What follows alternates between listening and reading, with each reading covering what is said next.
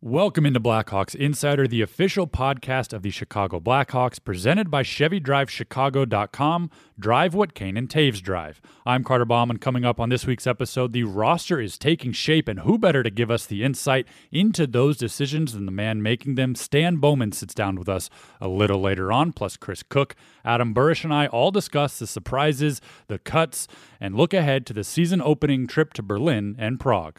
All that and more coming up on Blackhawks Insider, presented by your Chicagoland and Northwest Indiana Chevy dealers. It's all about the drive. Hey, it's Adam Burish. On the road to the top, it's all about drive. The all-new Chevy Blazer's got some serious game with available driver control mode. Shift from touring to all-wheel drive to sport to tow and haul. This ride is built for Chicago weather. Yeah, on and off the ice.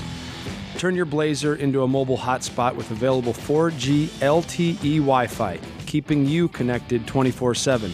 Check out the all-new Chevy Blazer at ChevyDrivesChicago.com. Drive. It's how you get where you're going. This is Blackhawks Insider. Carter Baum joined by Adam Burish and Chris Kuc. And gentlemen, it's been a busy week around the Blackhawks organization since we last recorded a podcast. Lots of cuts have been made. The roster has been whittled down essentially to the 28 players who, in all likelihood, will be making the full trip to Berlin later this week. And some surprises, some not surprises. A lot of guys on the roster who maybe raised some eyebrows. Dennis Gilbert, Anton Vadin, maybe two of those. Stan Bowman will talk about them a little later on when we sit down with him. But what sticks out to you in terms of this group and how the cuts have played out so far in the last week or so? You kind of nailed it for me. The Dennis Gilbert guy, he really showed very well in Traverse City. He was the captain there. He showed some grit. He showed some ability to keep the puck out of the net.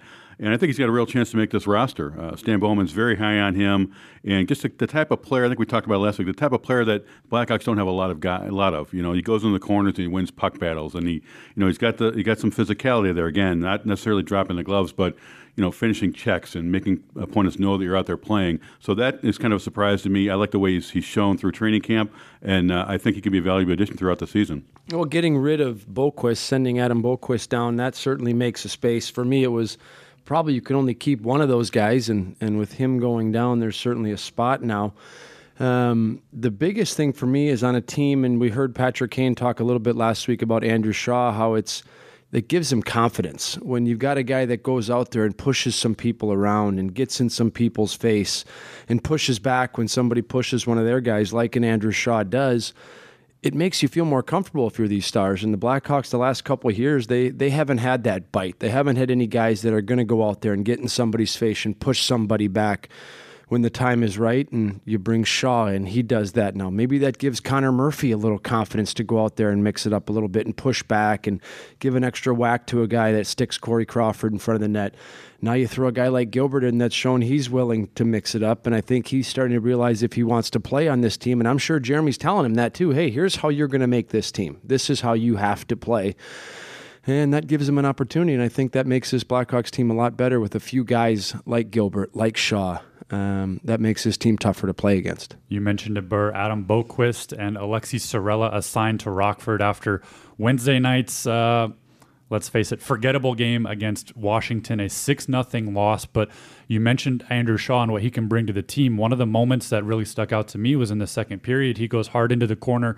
He gets a charging penalty, which I don't necessarily agree with, but causes a stir, gets a misconduct, an instigator.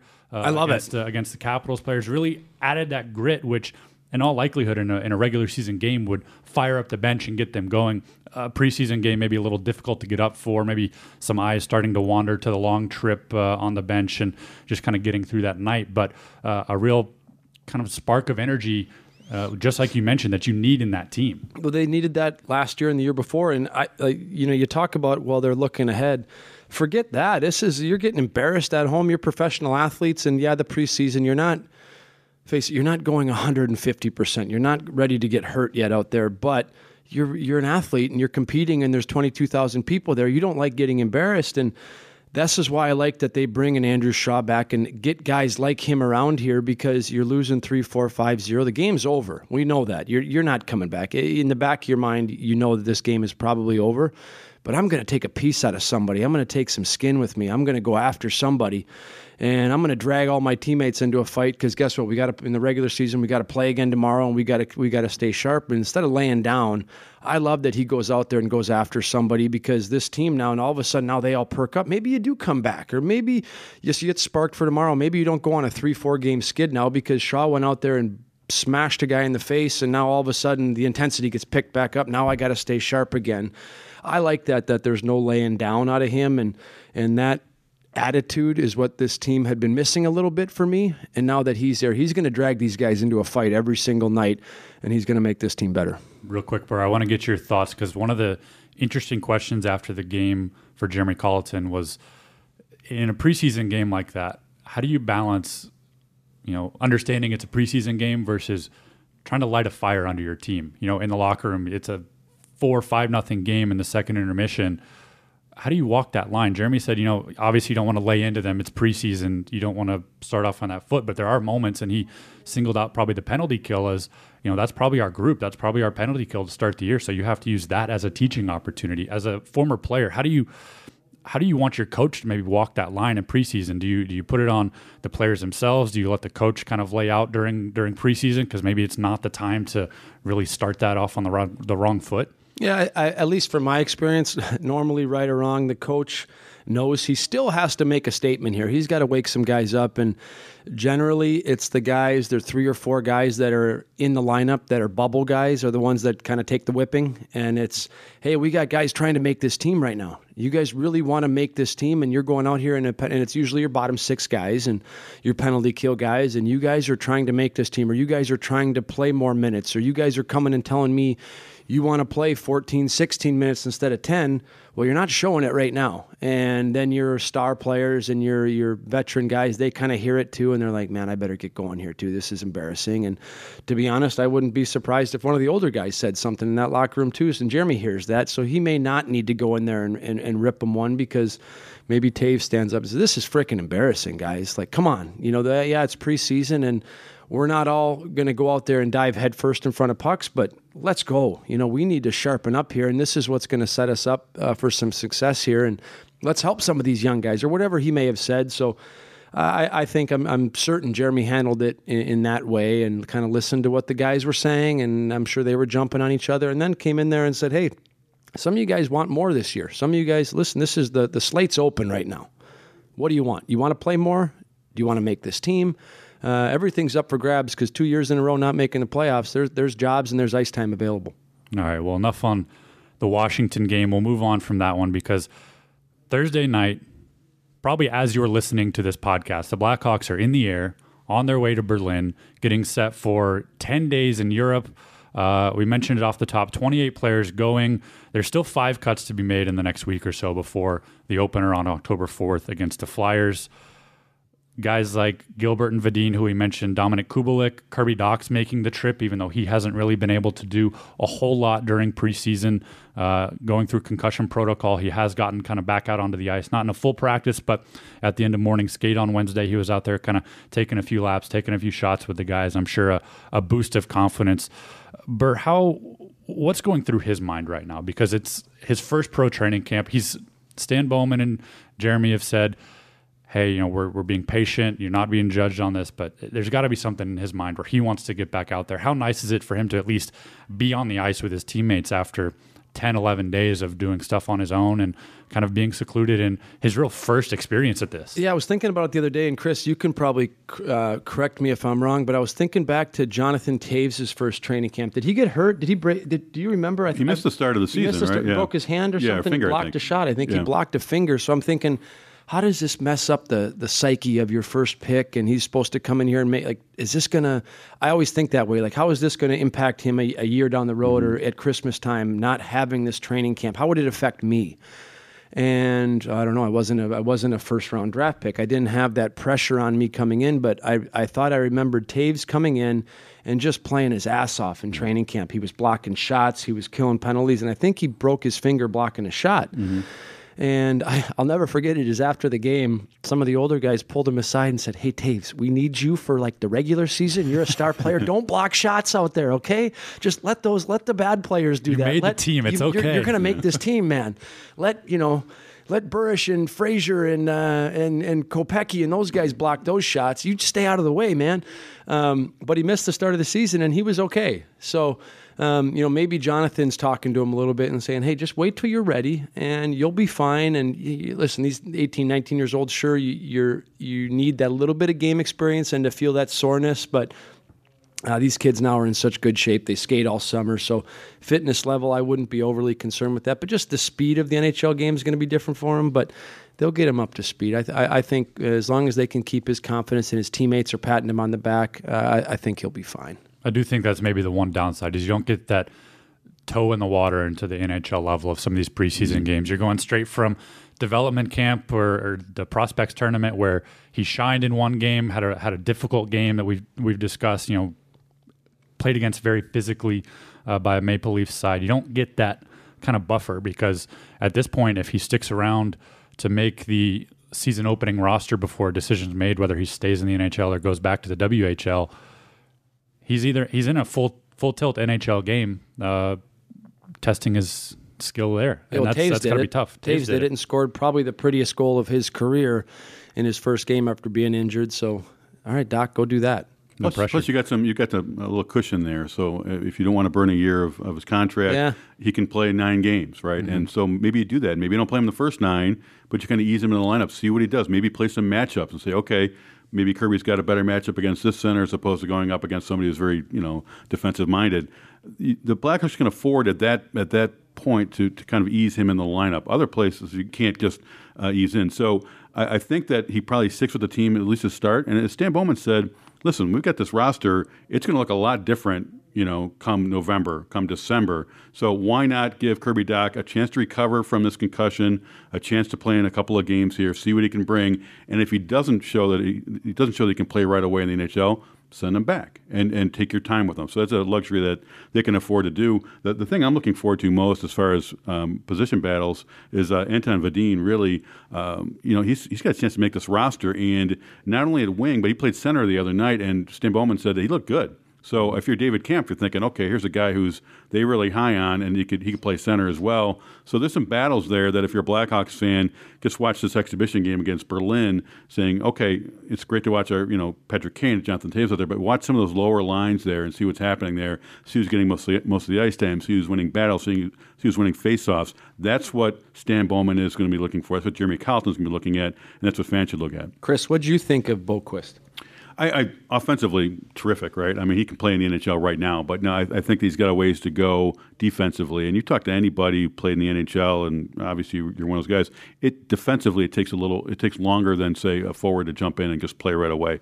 You've got responsibilities there. So I think he was overmatched at times defensively, but you cannot argue offensively what he can do. So I think this is the right move. Give him a few months down in Rockford, maybe the whole season if it takes it, but he's going to come up. He's going to be a top 6 defenseman, certainly could be a 1 or 2. Take your time with a guy like that because Duncan Keith didn't jump right in the league right away when he was drafted. It took him some time. Brent Seabrook, same way. Get him some seasoning down in Rockford. Very important for a defenseman, but there's no question that when he comes up, he's going to be an NHL player. Yeah, I agree. I think for me it was that backing out of some hits sometime and not poking that puck out of the zone and taking that hitter in the corner, kind of backing off and it's a bit of a junior move, right? When you're the star of your team, you don't have to take those hits. You can let the guy take the puck and then probably take it back from him. Where in the NHL, you have to take that hit and still make that play and poke it out. And it's tough for a young guy that's small. I would love him to be on this team, though. I mean, that's probably the knock on him, but I think he'll be here at some point because his offensive ability and his puck making him, he just looks like an NHL player when he's got the puck, the way he skates, his head's up, the way he passes it. It's that little bit of grit where sometimes you go down to the American League and you get pounded around a little bit and guys are taking runs at you and you're like, all right, screw this. Now you get a little edge to yourself riding that bus and eating chicken parm, cold sandwiches after games and cold pizza and chicken wings, and it's not so pretty, but I'd like to see this guy up here, and I think his teammates like him. We talked about it last week, and good-looking cat, too, so... It sounds like a sports writer's diet, though, the chicken wings and the pizza. Yeah, no kidding. I'm there now. I see the food you guys eat in the press box. I'm one of you guys now too, so I'm all in on this. We eat well. Maybe it's a different story if Calvin DeHaan and Oli Mata weren't acquired this offseason. There maybe is a couple more spots where he can maybe insert his name and maybe at least start the year at the NHL level, get a taste for that. But if you look at this defensive core, there's a lot of veterans on this team that, for a first-round draft pick from a year ago to come in and supplant one of them is a very tall task. So it's almost a perfect storm for him. Especially when you're Stan Bowman and your focus all off season has been to keeping pucks out of the net. It's great when you got a great offensive defenseman who can move the puck, score some goals. That's not what you need. That's not right now. Yeah, they've got guys who can do that. You need a guy who can keep the puck out of the net, and right now, Boquist is not there.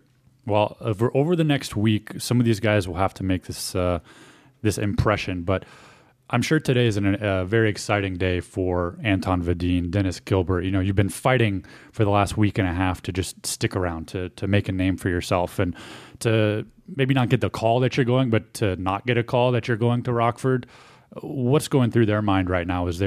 There's obviously some excitement to be going on this trip and getting to experience this, but there's still a road to climb for them. Yeah, I was there. I went through that, and you're always like kind of pumped up. You're always like, all right, they didn't pull me aside today. And you're always looking over your shoulder in the locker room like, where's Stan Bowman? Where's Jeremy? Like, don't come over to my area. Don't walk towards me. And then you're on a plane going to a game, and usually after the game sometimes is when the coach would walk down the aisle, or the assistant coach, or Tony Oman sometimes, who would have to walk down and say, hey, Adam, Jeremy wants to talk to you up in the front of the plane.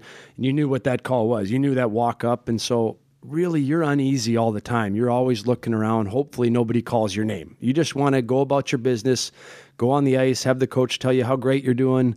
And then once practice is done, don't talk to me. Nobody come around me. And you're always uneasy. But every day you get through that day, you leave the rink and none of the management grabs you. You're like, oh my God, I'm still alive. I'm still going. Still here. I'm still here. And Dennis right now, oh my God, I'm going on the Europe trip. I got a seat on the plane. For me, it was like, they haven't figured this out that I suck yet. Did you ever mess with a guy? Say, hey, I heard Stan's looking for you. We would do that all the time. Yeah. Or the guy would be coming down. It was usually Tony Oman, who takes care of everything for the guys. He would usually walk down and somebody would be like, hey, Versteeg, I think he's coming for you. I heard him saying he was your name. And then somebody would lean back and we'd always be like, Kaner, this one might be for you, man. It was never for Kaner. It was never for Kaner, though. Burr, in 2009, 10 years ago, when the Blackhawks went on their first Europe trip, you were on the opposite side. Yeah. You got hurt. You were unable to go. You were back in Chicago rehabbing. Patrick Sharp went on the trip and was heartbroken. We've got some great throwbacks that'll be sprinkled out, some videos, some ISO cams from him and his trip on the Blackhawks Twitter account and Instagram account as the team is making the journey. But what was that like, not only seeing the heartbreak that he was going through, that you weren't there, I know, but having to sit back and watch your teammates go on this great bonding experience that today is still, looked at as a pinnacle moment in that team going on and later winning the cup? Yeah, probably two things. One, I was really into what I was doing then. I was like, oh my God, I got to get my knee better. I got to get better fast. But I missed it. I was jealous. And even the guys that have gotten sent down today that were so close to go on this really cool trip, and you get cool swag, and the Blackhawks have a bunch of cool bags they give you and clothes, and you get like all this neat stuff you can give to your dad too and your mom, and cool stuff you get. That was the other thing. As athletes, everybody's thinking, you guys, you make all this money, you got everything. Everybody loves free stuff. Everybody loves cool things, and I missed that. I didn't get any of that stuff. I still see some guys have some of the bags from that trip. I'm like, damn it, I didn't get one of those. So it was hard. And then I remember, I'll never forget the one day I sat on my couch and I pulled my computer out. I FaceTimed with Sharp and we recorded it. And he was telling me how great the trip was. And I was like, that's cool. And I was just like, damn, I missed it. I missed a really cool trip. And they came back and they were talking about it all year, about different dinners they had and a night out they had there and the games and what the rinks were like. And I'd never played hockey in Europe, and a lot of guys have, but it's different. The atmosphere is different. The crowd is more, if you watch a soccer game, it's chants.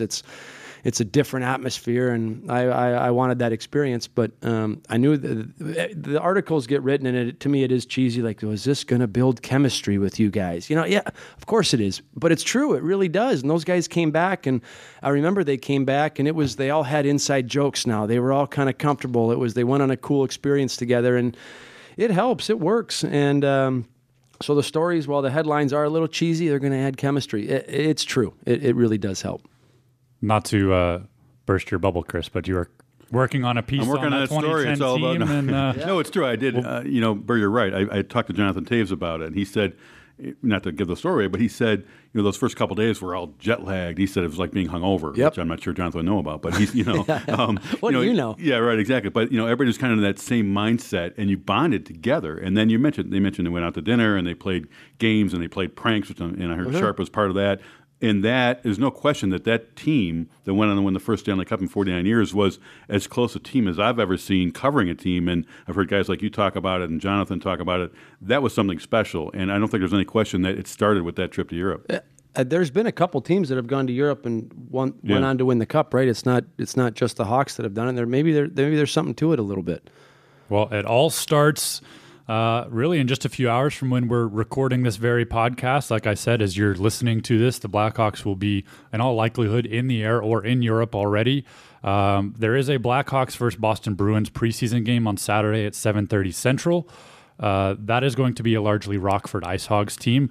The rest of the team will already be in Berlin preparing for their game on Sunday against Eisbären Berlin, which in English is the Berlin Polar Bears. A very daunting mascot there. Sunday at 12:30 Central, a game that will be played on the big ice from what I understand, Burish, just like you were mentioning, a completely different atmosphere. I hated it. What's so bad about the big ice? It's hard. You got to just skate a whole bunch more. You're way more tired playing in a big ice sheet like that. So those guys are going to go over there. And from all accounts, it's been a hard training camp. The guys say it. Jeremy's talked about it. Stan's talked about it. So you're already a little banged up and tired, and now you got an extra 20 feet of ice to cover. And these European guys, they know how to use it, and they're always circling around. And you just feel like you're chasing these little rugrats all night long. It's a lot more work. I mean, it's like imagine playing football on a field that's 20 yards further. You got a lot more work to get to the end. How much do your sightlines get thrown off with the boards another 10, 15 goalies, feet away? It's goalies, not us. Players, the sight lines, it's just you got to take an extra 5 or 7 steps to get to a guy. Not as much hitting because you can't run and hit a guy there because then you got to skate too far back to get back into play. But I think goalies are the ones that I always heard. Shots are coming from a little different angle, so that they have a tougher time than players. Well, Sunday, 12:30 Central, Blackhawks and Eisbären Berlin. Before the team heads to Prague, they'll have a couple practices in Prague, an off day in Prague, where the guys will, in all likelihood, get some time together away from the rink, maybe get to explore the city before squaring off against the Philadelphia Flyers, 1 p.m. Central on Friday, October 4th. It all gets started. The 2019-20 season underway, and 81 games after that, and we go from there. You know who plays on this Berlin team? I'm looking at Maxim Lapierre. Remember that rat from Vancouver? Absolutely. God, I hope Shaw takes it.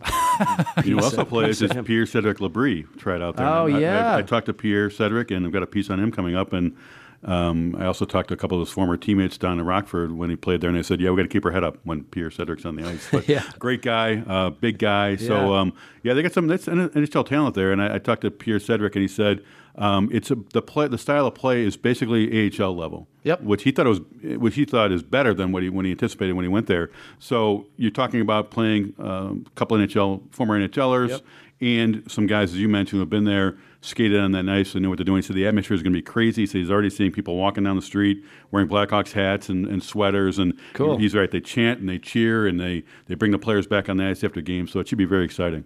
Well, enough about us. It all starts just in a couple of days in Berlin and then in Prague. We've talked a lot about the roster and about this trip and about the season, but you can hear it from the man himself, Stan Bowman, right now. We'll toss it to a great conversation with the Blackhawks Senior Vice President and General Manager. Stan, first off, thank you for joining us. It's a very busy week around the office, I'm sure, making the last few cuts to the training camp roster over the last week, getting ready for this big Europe trip, but most importantly, I'm sure you're very excited to get hockey games and some meaningful games going here within the next week or so. That's right. Well, as you get in the second part of the training camp, usually the rosters for both teams are closer to what you'll see in the NHL season. So expecting a good game tonight. Obviously, we have nearly our full lineup in, and I think Washington as well. So from that perspective, it should be a good test. And you're right, we're getting down to the last week here before we're going to start the season. So everything's more important, and you can sense the guys are getting excited for the trip to Europe as well. Now, I do appreciate you put your phone on airplane mode before coming on. And while I appreciate that from the audio quality and attention perspective, I don't like the pressure. I don't know about you, Chris, of you not being reachable if something goes down. I don't like being responsible for that. It tells me as of right now, nothing's happening. But if I know Stan, it's going right back on cellular soon. And that was brought up, I think, when you took some questions from the media. Is there anything going on? And not just for yourself, but do you hear a lot of buzz around the league? I mean, I know obviously teams have to go through their rosters, but your pace is accelerated a little bit because of this trip to Europe. How is that different, and what is the buzz around the league right now? It's a little bit different, Chris, but I think at this point, the reason that I said that earlier was that most teams right now are focused on their own players, and there may be a few teams that are running into some injury troubles or some players haven't performed as they expected. But most of the guys I've spoken to over the past few days, they like their team right now, and they've got some young players that have played better than they thought, and they're trying to decide, do we want to keep them and force out a player, or do we want to take it slow and allow those young players to start in the minors? So there probably will be some moves over the next week or so. I don't know that that's the primary focus. Most guys are focused on their team, and I think that's the way we've looked at it as well. We've had some players show well in training camp, and that's why they're still here and fighting for the spot on the team to open the season. What do you like about this roster right now? Jeremy has said it several times. His depth is it's causing some headaches. Some tough decisions have to be made on some of these players. Is that more difficult than maybe in years past? Of you have a lot of these guys who are performing really well in training camp right now, and all of them could play a role. Well, it shows that our team has improved. I think when you have hard decisions, it means you've got a number of players that have showed well. And one of the things we wanted to do in preparing for this season was to try to upgrade the talent level and bring some guys in that had some experience in the league. It's a hard league to break into as a young player, and you're trying to get your feet under you. You're trying to earn a spot on the team, but you're trying to become an NHL regular. And when you have too many guys like that, that it's not always going to come together for each one of them. So I think we've brought some players in this year that have NHL experience. They've been in the league for several years. And I think they bring that reliability, stability within a game. Things happen, and you're not always on top of your game. You're not always sharp. And if we have some guys that can settle things down, and sometimes it just takes one shift. If you're having a tough time and having a hard time getting out of your end, and you put a line out there and they can get the puck and hem the other team in for 40 seconds, get a face-off, all of a sudden it kind of resets your team and it can refocus you. And I think we've got some players that have that in their profile, so that's helped. And it's caused some tough decisions, and I think at the end of the day, that means our team's headed in the right direction when we have a lot of players and we're trying to decide which one's the best fit. One of those players who's maybe on the bubble, you talked about it to the media today as well, was Adam Boqvist. He's an interesting prospect. He's obviously got a lot of highlights that we've seen in the couple preseason games he's actually played in, and even during camp, he's wowed during practice. But you spoke about, he's maybe ready to be part of the NHL roster, but you also want to get him games.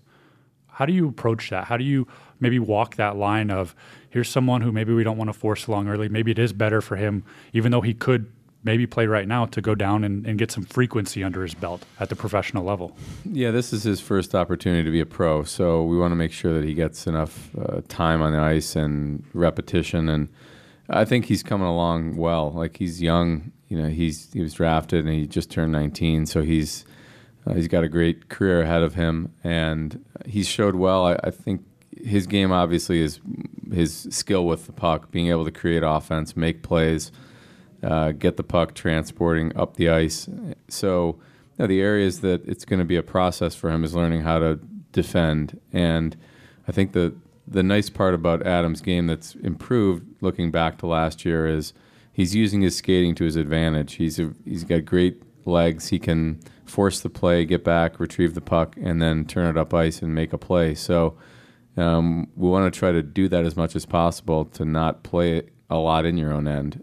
So to answer your question, I think there's not a wrong thing to do for him. I think, usually playing it slow with players like that and allowing them to get their feet wet in Rockford is the way it goes. So we'll see where it shakes out, but that's probably the way we're looking. But we also know he's not far away, and when he does get his chance in Chicago, I think sometimes those players, it's almost easier for them at the NHL level because they're playing with such high-end players.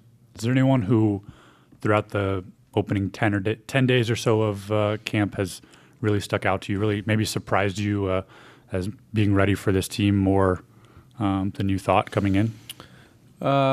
Probably two names come to mind. I think Dennis Gilbert has really played well. I think we saw this briefly last year. He got the one game near the end of the year, and that was a reward for how well he'd been playing in Rockford. And he went to our team in Traverse City. He served as the captain. I thought he played very well there. He was our most consistent player, and he's brought that into training camp here, and he's still with the team. And I'm not sure if everyone would have predicted that at this point, 6 months ago, but he's done very well. Obviously, we like his style of play. He's a little bit unique. He's a big physical kid. He's not shy to make contact. We saw the one game he got in an altercation, and that's an element to his game, but he's really simplified his game over the past year. I think that's the one thing. He's come a long way. So I think he's one of the players that maybe fits that bill. The other one up front would probably be Anton Vadin. We had hopes that he would do well. I think when you're signed as a player coming out of Europe with a little bit more experience, sometimes those guys do have the ability to jump into a training camp and look well. And he's done that. He looks very comfortable. You can tell he's been a pro for a few years. He's a little bit older than some of the guys that are trying to make the team. He just looks like he's got a real stability to his game. He's got some versatility as well. We've seen him play wing, and he did play center the one game, and I thought he did pretty well there.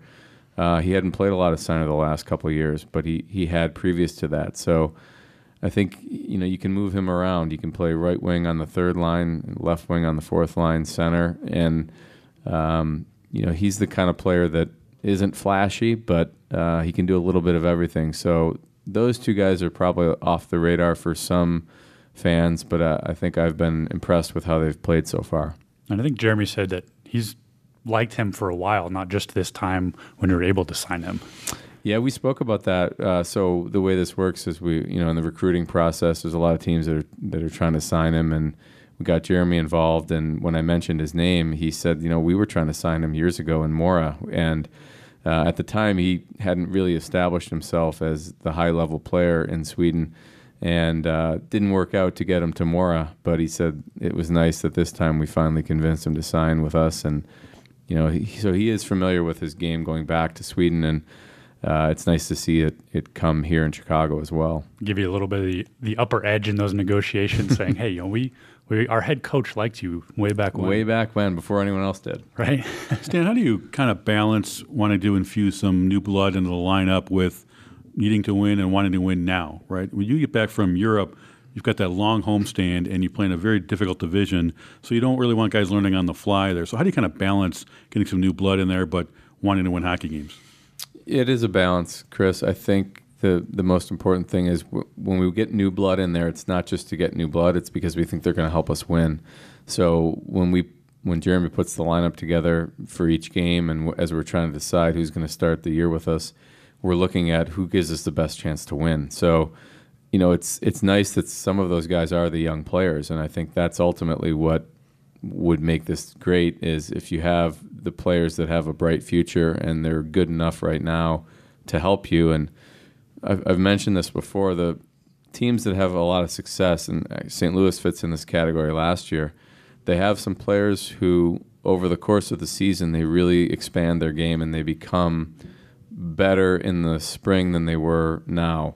And I think we've got a number of candidates like that. So you have certain players that have been in the NHL for a while, and they're going to be the same player all year long. It's going to be a great player, but they're not going to necessarily be a better player as we get into the spring. Then you've got another group of young guys who they're starting the year in Chicago. They may not have everything worked out yet, but if you stick with them and you continue to grow their game and they expand their skill set, all of a sudden you're looking at them in February and March, they're much better players. And St. Louis had that. They had Thomas and Barbashev and Sundqvist. Those players, by the time you were seeing them in the Stanley Cup final, they were big parts of their team. But you go back to last October, they weren't even playing every night, and they weren't prominent players, but you had some growth. So I think we're looking for that. We're looking for some players who hopefully they play a big role now, but if they can learn the right habits and expand their game, then our team's going to be even better as we get into the second half of the year. Would you say an Alex Nylander maybe fits that mold as someone who you mentioned is still working away from the puck on what he needs to do there? He obviously has the skill, but as someone who's still cutting his teeth at the NHL level, someone you hope that can develop to that caliber? He's for sure in that group. I think Alex has played very well. If you watch the games that he's been a part of, even going back to the first day of training camp, the first thing you notice is just his skill set and his strength, his skating. He's a big kid. He's almost 200 pounds. And sometimes the guys with the high skill set, great hands, quick passes, they're smaller guys. But he's strong. He's got really good balance on his skates, and he's got quick edges. You watch him do those stops and starts, and he can shake defenders pretty easily. So that's one aspect of the game, and I think he's got a lot of skill in that area. And then the other part of the game is, what do you do when you don't have the puck? How do you influence the game? Are you aggressive on the forecheck? You got to be quick enough to get there and force turnovers. And then if it doesn't force a turnover, you got to back check. You got to be strong. But he's shown a lot of progression even in a couple weeks, and I think that's an area of game that is important. And I think you have to earn your coach's trust. You have to earn your teammates' trust, and he's been doing that. It's a small sample here. It's a couple weeks, and it becomes a habit the longer you do it. So it's not going to be perfect every game, but it isn't for a lot of other guys either. There's some variability to their game, but so far Alex has shown real willingness, very coachable, and he does some really unique things when he has the puck. So if we can stick with him and he can continue to progress, I think he could become a really important player for us. How impressed are you with a guy like Dominic Kubalik, who, for a lot of us who didn't really know a lot about him, hadn't seen him play a whole lot, he goes out last week, scores 2 goals against Detroit, and has really seemed to fit right in with this group right away as someone coming back from overseas and still adjusting to this organization. Yeah, he has a lot of skills that are also really valuable in today's game. When you look at the way he can shoot the puck and his speed, those are two things that stick out. He's a little bit older, and so he's played professional hockey for several years now. I think he's built some good habits up, and he's going to be an important part as we go forward here. I think we're just seeing what he could become, and it's a new league for him, so he's doing some learning as well, and there's going to be some adaptation that has to happen. I think he's done that already, but it's different level from where he's been to the regular season, and even during the season, there's steps where the game gets to another level, and so he'll have to go through that. But in a small sample, I've liked what he's brought to the table, and I think with that skating and that release on his shot, he's going to score some goals. You've made no secret that your number one goal this offseason was to get guys who can keep the puck out of the net. From what you've seen in training camp, whether it's Corey Crawford or Leonard or the new defenseman or some of the younger guys, have you done enough to turn around that pattern where you can't keep the puck out of the net? Well, that's the name of the game. I think we certainly scored enough goals last year, but it wasn't a winning formula when you give up that many. So there's a couple ways to approach it, Chris. Number one, the goaltending is obviously the last line of defense. So I think we've got a really good tandem now between Corey and Robin. So I feel comfortable with their ability to stop the puck. The defensemen are the next line of defense when you're trying to prevent goals. So we have some new personnel as well. And I think on top of the new players that we have, tactically we've been able to spend a little bit more time and get everybody on the same page. And then the third layer to that is the forwards contributing. And when you're talking about goals against, even though you look at it might be one breakdown, there's a lot of things that happen on a play, and you need the players to be playing in sync with one another. And I think we've gotten our teaching points across over the last couple of weeks. And I think it's not perfect yet, and it's always going to be challenging during the year, but I think we're much closer to being on the same page. And as a result, I think we have a much better chance to be a stronger defensive team. And for that reason, the penalty kill is a big part of that as well. We gave up way too many goals on the PK. So that's personnel and tactical. So I think we've tried to approach it and improve in a couple ways. It wasn't just bring in a couple new players and think it was solved. It's a system-wide thing. It's also the forwards helping the defense and the goaltending. You mentioned the systems. How much will that benefit Jeremy Colleton to have? You've had the summer, he's had this training camp to get his systems in place here as opposed to last season when he came in on the fly. It was really hard for Jeremy last year, and I think you have high hopes of trying to change things, but then we realized it was going to be hard to do that midstream, so we tried to leave some things alone, and then we kind of ended up a little bit in the middle sometimes, and I think that's why we didn't look as together as we needed to be successful. So they did a great job. I think the coaches deserve a lot of credit for the work they put in to plan out how training camp was going to go. I mean, they spent a lot of time planning each day, each drill, the progression from drill to drill, the video that they were going to run before that, and they would build from one day to the next. So they didn't just draw this up a couple days before camp started. It was a several-month process planning out how we were going to run our training camp, and I think it's been a very effective camp as a result. You leave Thursday night for Prague, or for Berlin first, I should say, and then to Prague.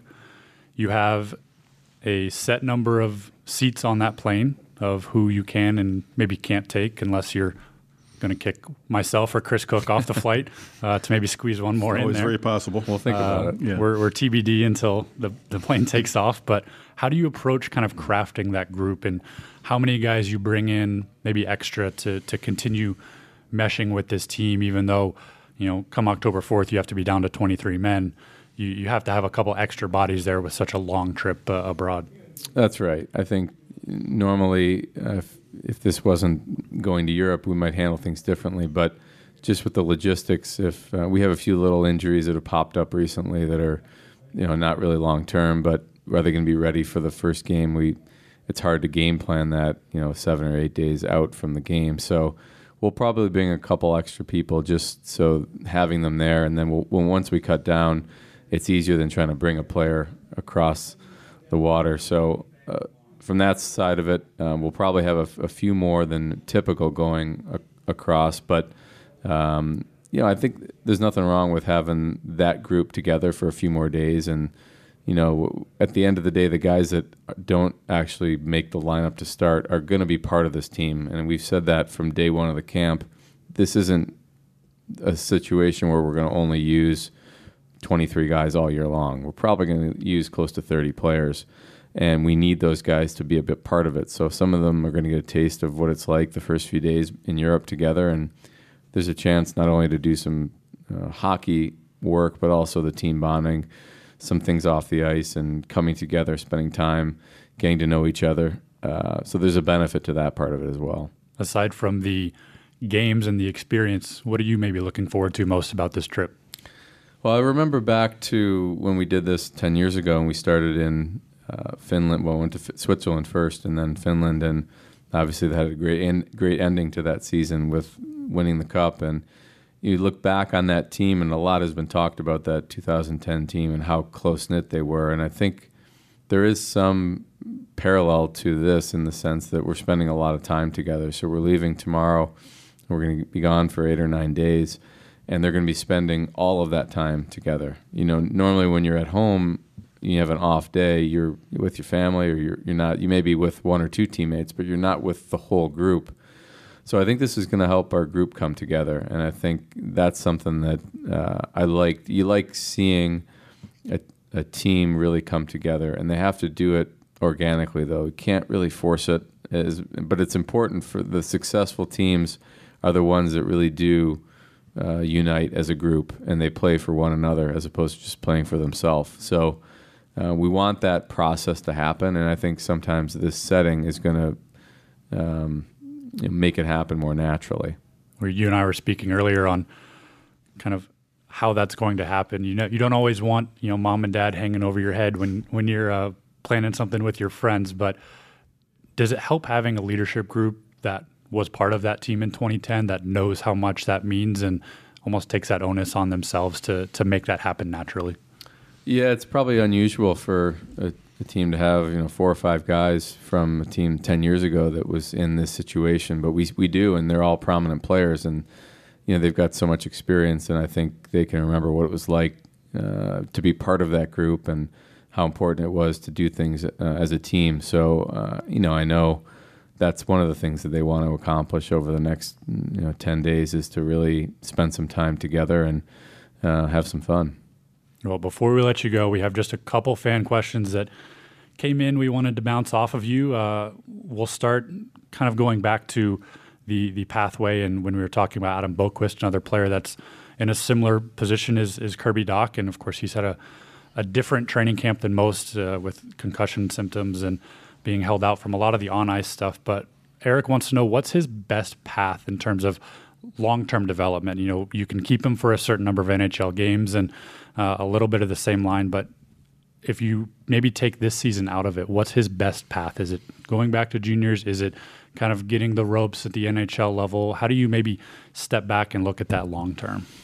Well, there's a couple different ways, Carter, and there's not necessarily one right answer to that question. And if you look around the league, there's usually a few guys each year, young players that were just drafted, who stay with their team, and they prove that they're ready to help the team, and they may not be at their highest level, but they're good enough to help the team win. And in the process of the year, they get much better by playing at this level, practicing with these players every day, being exposed to the NHL and understanding what that's like. So that's one category of player. There's other ones who they're not quite there yet, and the environment going back to junior is what's going to make them the best player down the road, because if they would have stayed in the NHL, they would have been struggling to stay above water. And really, that's the important thing. Whether Kirby's in Chicago or he's back in Saskatoon, as long as he continues to be the player that